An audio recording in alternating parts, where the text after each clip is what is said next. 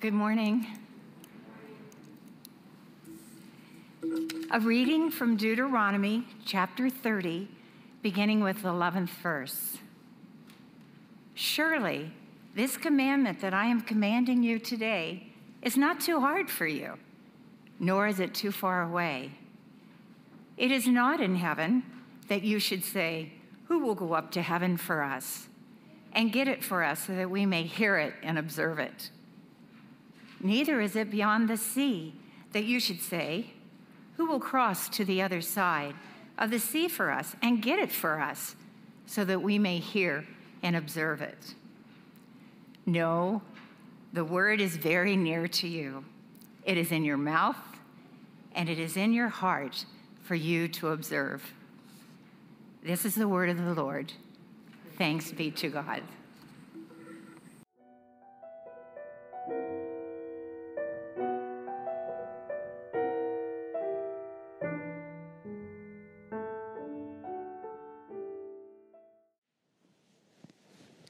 Good morning, everyone. Let us listen now for the word of God as it comes to us in the Gospel of Luke, chapter 10, beginning with the 25th verse. Just then, a lawyer stood up to test Jesus. "Teacher," he said, "what must I do to inherit eternal life?" Jesus said to him, "What is written in the law? What do you read there?" The lawyer answered, "You shall love the Lord your God with all your heart, and with all your soul, and with all your strength, and with all your mind, and your neighbor as yourself." And Jesus said to him, "You have given the right answer. Do this, and you will live." But wanting to justify himself, he asked Jesus, "And who is my neighbor?" Jesus replied, "A man was going down from Jerusalem to Jericho and fell into the hands of robbers who stripped him, beat him, and went away, leaving him half dead. Now by chance a priest was going down that road, and when he saw him, he passed by on the other side. So likewise a Levite, when he came to the place and saw him, passed by on the other side. But a Samaritan, while traveling, came near him, and when he saw him, he was moved with pity. He went to him and bandaged his wounds, having poured oil and wine on them. Then he put him on his own animal, brought him to an inn, and took care of him. The next day he took out 2 denarii, gave them to the innkeeper, and said, 'Take care of him, and when I come back, I will repay you whatever more you spend.' Which of these 3 do you think was a neighbor to the man who fell into the hands of the robbers?" The lawyer said, "The one who showed him mercy." And Jesus said to him, "Go and do likewise." This is the word of the Lord. Thanks be to God. Will you pray with me? God of grace, Spirit of wisdom, give us ears to hear your word of life this morning, and the imagination to embody that life for the sake of the world.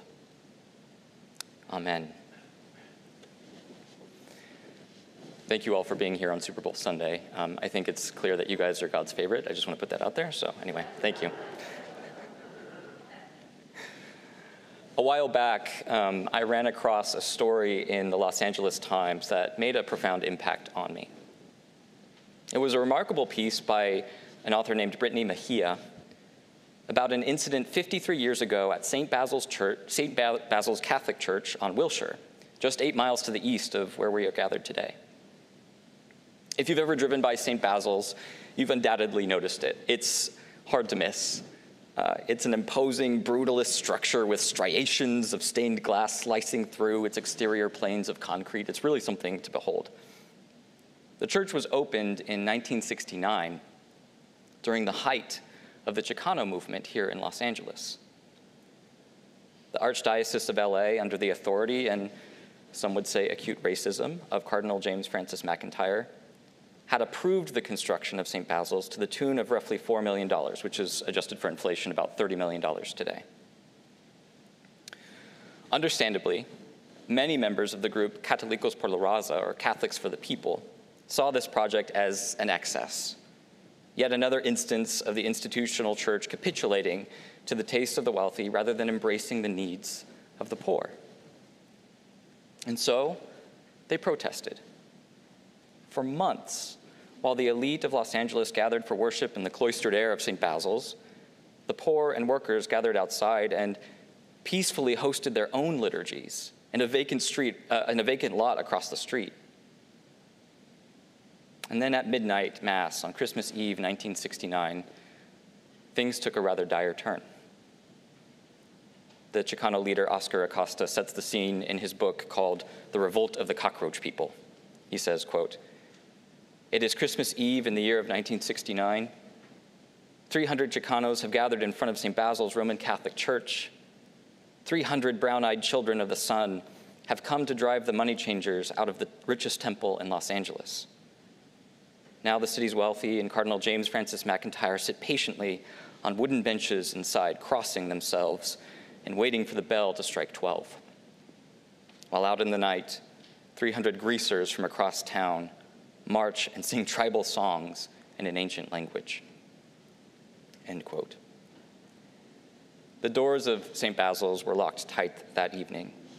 And what happened next is not really fully understood. Accounts are kind of fuzzy. But somehow things escalated. And eventually the protesters broke their way into the narthex of St. Basil's Church. Here's how Brittany Mejia recounts that not-so-silent night of Christmas Eve, 1969. Quote, "A crowd of Mexican-American protesters pounded on the locked doors of St. Basil's. To them, the multi-million-dollar house of worship was a symbol of extravagance by the Archdiocese of Los Angeles leaders and a sharp contrast to the poverty too many Catholics endured in East LA. Let the poor people in, they shouted as midnight Mass began inside. When they finally got into the lobby, off-duty sheriff's deputies moonlighting as ushers were waiting. Fist swinging, pushing, screaming, and kicking broke out. A couple of demonstrators were injured. More than 20 would be arrested. Inside the sanctuary, members of the city's Catholic elite sang, "O come all ye faithful," to drown out the noise. As the service ended, Cardinal James Francis McIntyre likened the young Latinos to storied men on the wrong side of history, such as those who stood at the foot of the cross shouting, "Crucify him." "Forgive them," McIntyre told the parishioners. "They know not what they do." It's a remarkable and frankly unsettling story. Many of these protesters are now in their 70s, which certainly puts to rest the "okay boomer" meme, which is like popular amongst my generation as sort of a form of lazy sociology for sure. But Católicos por la Raza were instrumental in forging new paths of justice and inclusion for Latinx people within the Catholic Church in the US broadly, not just in LA. And it started with of all things, breaking into a place of worship. As I reflected on this morning's text, a passage of scripture most of us have probably heard preached dozens of times if we've been around the church for any length of time, I realize that there is a challenge before us. The challenge is to hear afresh Christ's teaching as a word for us today, a word of truth and life that may be breaking into our own church, to call us to radical acts of love, hospitality, care, and solidarity with and for our neighbors. A word that surprises us into reimagining what it means to be neighbors. A word that fundamentally shapes how we view ourselves in connection with everyone and everything around us. a word that reminds us that to truly live, to live a life that overflows with the grace of God, is to reach beyond ourselves and to encounter our neighbors in love, unconditional, even when it costs us greatly. Let's turn our attention for a time to this morning's scripture passage. Jesus of Nazareth, and I'm going to set the scene here. Jesus of Nazareth, he's a self-taught carpenter, right? And he's questioned, put to the test, the scripture says, by an expert in the law of Israel, right? So you have this self-taught carpenter and a lawyer, all right? I know there's a lot of lawyers in here, so I'm going to not make any lawyer jokes. But anyway, okay, so you have this sort of dynamic going on. And the lawyer questions Jesus, "What must I do to inherit eternal life?" And Jesus, in good rabbinical fashion, responds to the lawyer's question with another question. "Well, you're the expert. What do you think?" The lawyer responds, "You shall love the Lord your God with all your heart, with all your soul, and with all your strength, and with all your mind, and your neighbor as yourself." Jesus has cunningly turned the tables, you might have noticed. He is now the proctor of the test, and the expert in the law finds himself being issued a grade by the backwater carpenter. A+, Jesus says, "Your answer is correct. Do what you say, and you will live." And the lawyer is not really satisfied with this, so perhaps trying to gain the rhetorical upper hand once again, poses another question to Jesus. "And who is my neighbor?" Who is my neighbor? It's a simple question, but the lawyer's inquiry has echoed throughout the history of the world as pretext and license for everything from lawn care disputes to declarations of war. Who is my neighbor names humanity's universal attempt to cleanly delineate those within the boundary of our obligation and those who by accident of birth fall beyond the scope of our concern, responsibility, and care. Jesus, it seems, will have none of that. In another stroke of rabbinical genius, Jesus responds to the question with a story, one that we all have heard, one that I pray will enliven our hearts and imaginations once again today. A man is beset by robbers while traveling down the road from Jerusalem, where the temple is located, down to the trade town of Jericho. "Ah, yes," thinks the lawyer, "I know the road, dangerous and steep, lots of nooks and crannies for unsavory characters to stage an ambush." Jesus continues, "The poor man is left half dead on the side of the road. And before long, a priest comes traveling down the same way. He sees the man beaten and bloodied, but skirts close to the opposite edge of the road and passes by without stopping." Something the lawyer knows, but we are likely to miss, is that Israel's priesthood represented the highest religious leadership among the Jewish people at that time. In fact, the priests were organized into 24 cohorts or orders, each of which served at the temple in Jerusalem for 2 weeks per year. Jesus mentions that the priest is heading down the road. It's very specific. He's very intentionally saying that. This means that the priest is traveling away from the temple located in the elevated city of Jerusalem toward the lowland territories. In other words, this priest has completed his service at the temple and is now heading home. Why is this important? If the priest had been heading toward the temple, the lawyer could justify his neglect on the grounds that the priest needed to maintain ritual purity to honor his obligation for religious service.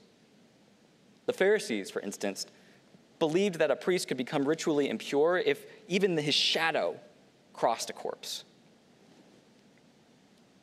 But since his service at the temple was completed, the greater obligation, the pressing responsibility for the priest, was to serve his neighbor, and he failed to do so. In other words, not unlike those in St. Basil's Church on Christmas Eve, 1969, he was more committed to his piety than to his neighbors. May we, beloved, heed this warning. It's possible to pass by our suffering neighbors and neglect their needs, even if we are sitting still in a church pew. As Israel's own prophets pointed out time and time again, piety is often the enemy of faithfulness.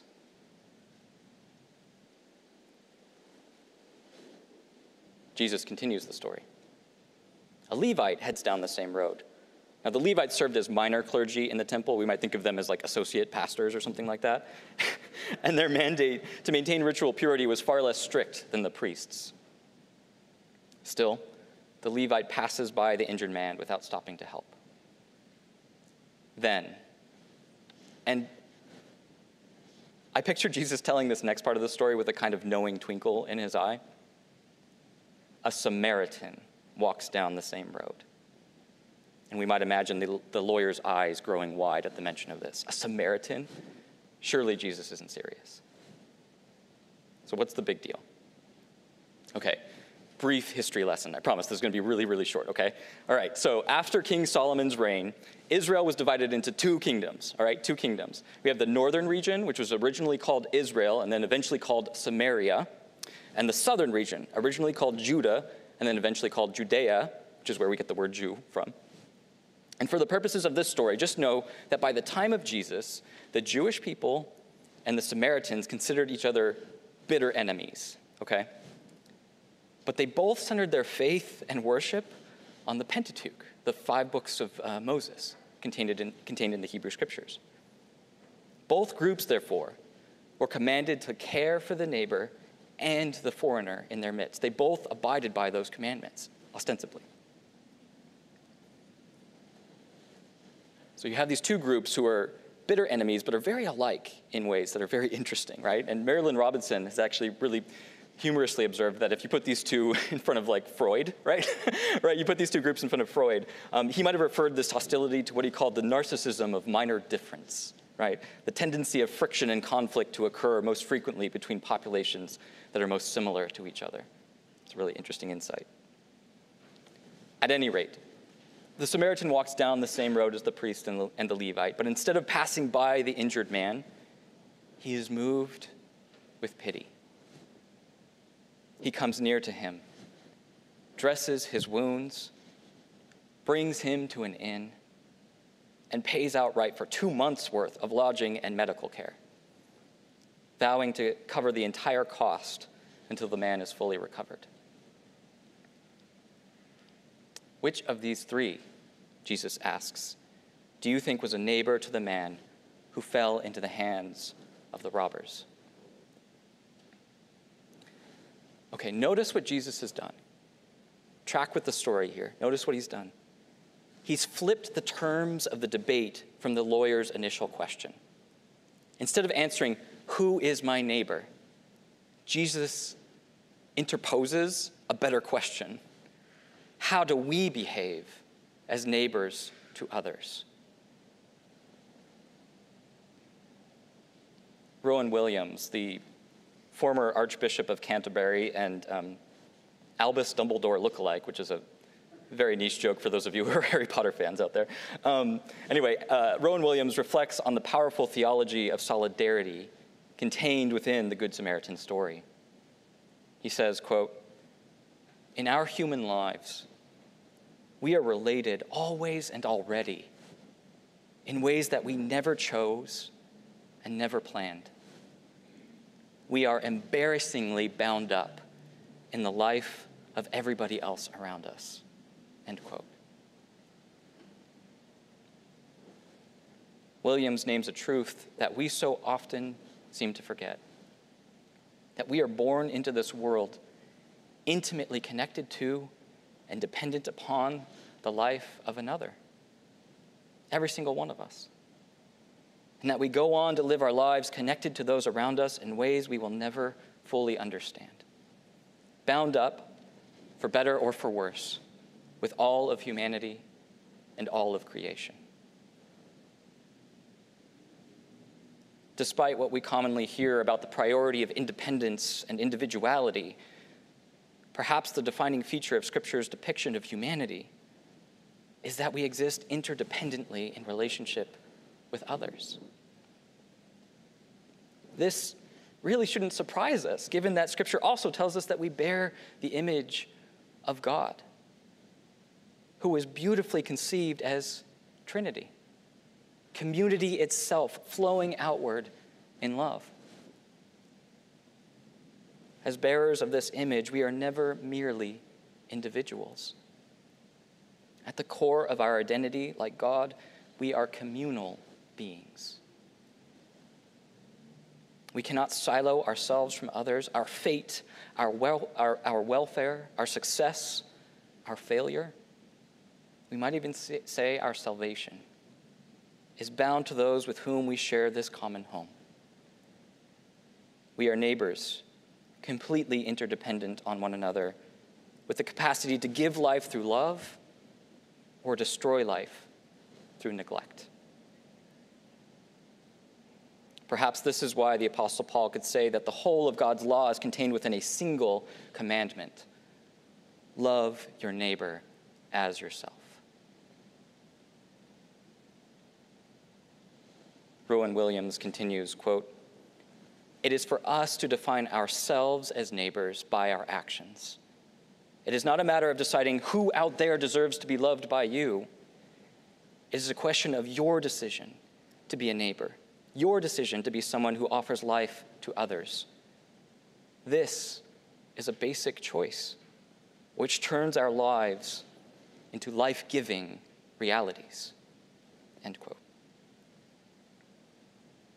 What we find in the remarkable story of the Good Samaritan is what we might call a theology of solidarity, a solidarity that reaches beyond borders, race, class, gender expression, sexual orientation, religion, historical rifts, a solidarity that is founded on the primary fact that to live life to the full, to find what Scripture calls eternal life, means that we must take care of each other, and that no one is excluded from the category of neighbor. We began this brief homily with a story about the Catholic Church, so it's only fitting that we end with a quote by Pope Francis. In reflecting on the Good Samaritan story, Pope Francis says this, quote, "You can become a neighbor to anyone you meet in need, and you will be so if you have compassion in your heart. That is, if you have that capacity to suffer with the other." End quote. Beloved, in the shadow of all that we collectively face as a people, as a nation, as a planet, whether global pandemics or housing crises or systemic racism or economic injustice or climate change, may we listen to the truth that echoes forth from ancient wisdom and breaks into our midst with unsettling power, becoming neighbors to those around us, standing in solidarity with them, living through the world-changing power of love. This is the way of life that God calls us to. And the way of life is our only hope and salvation. Amen.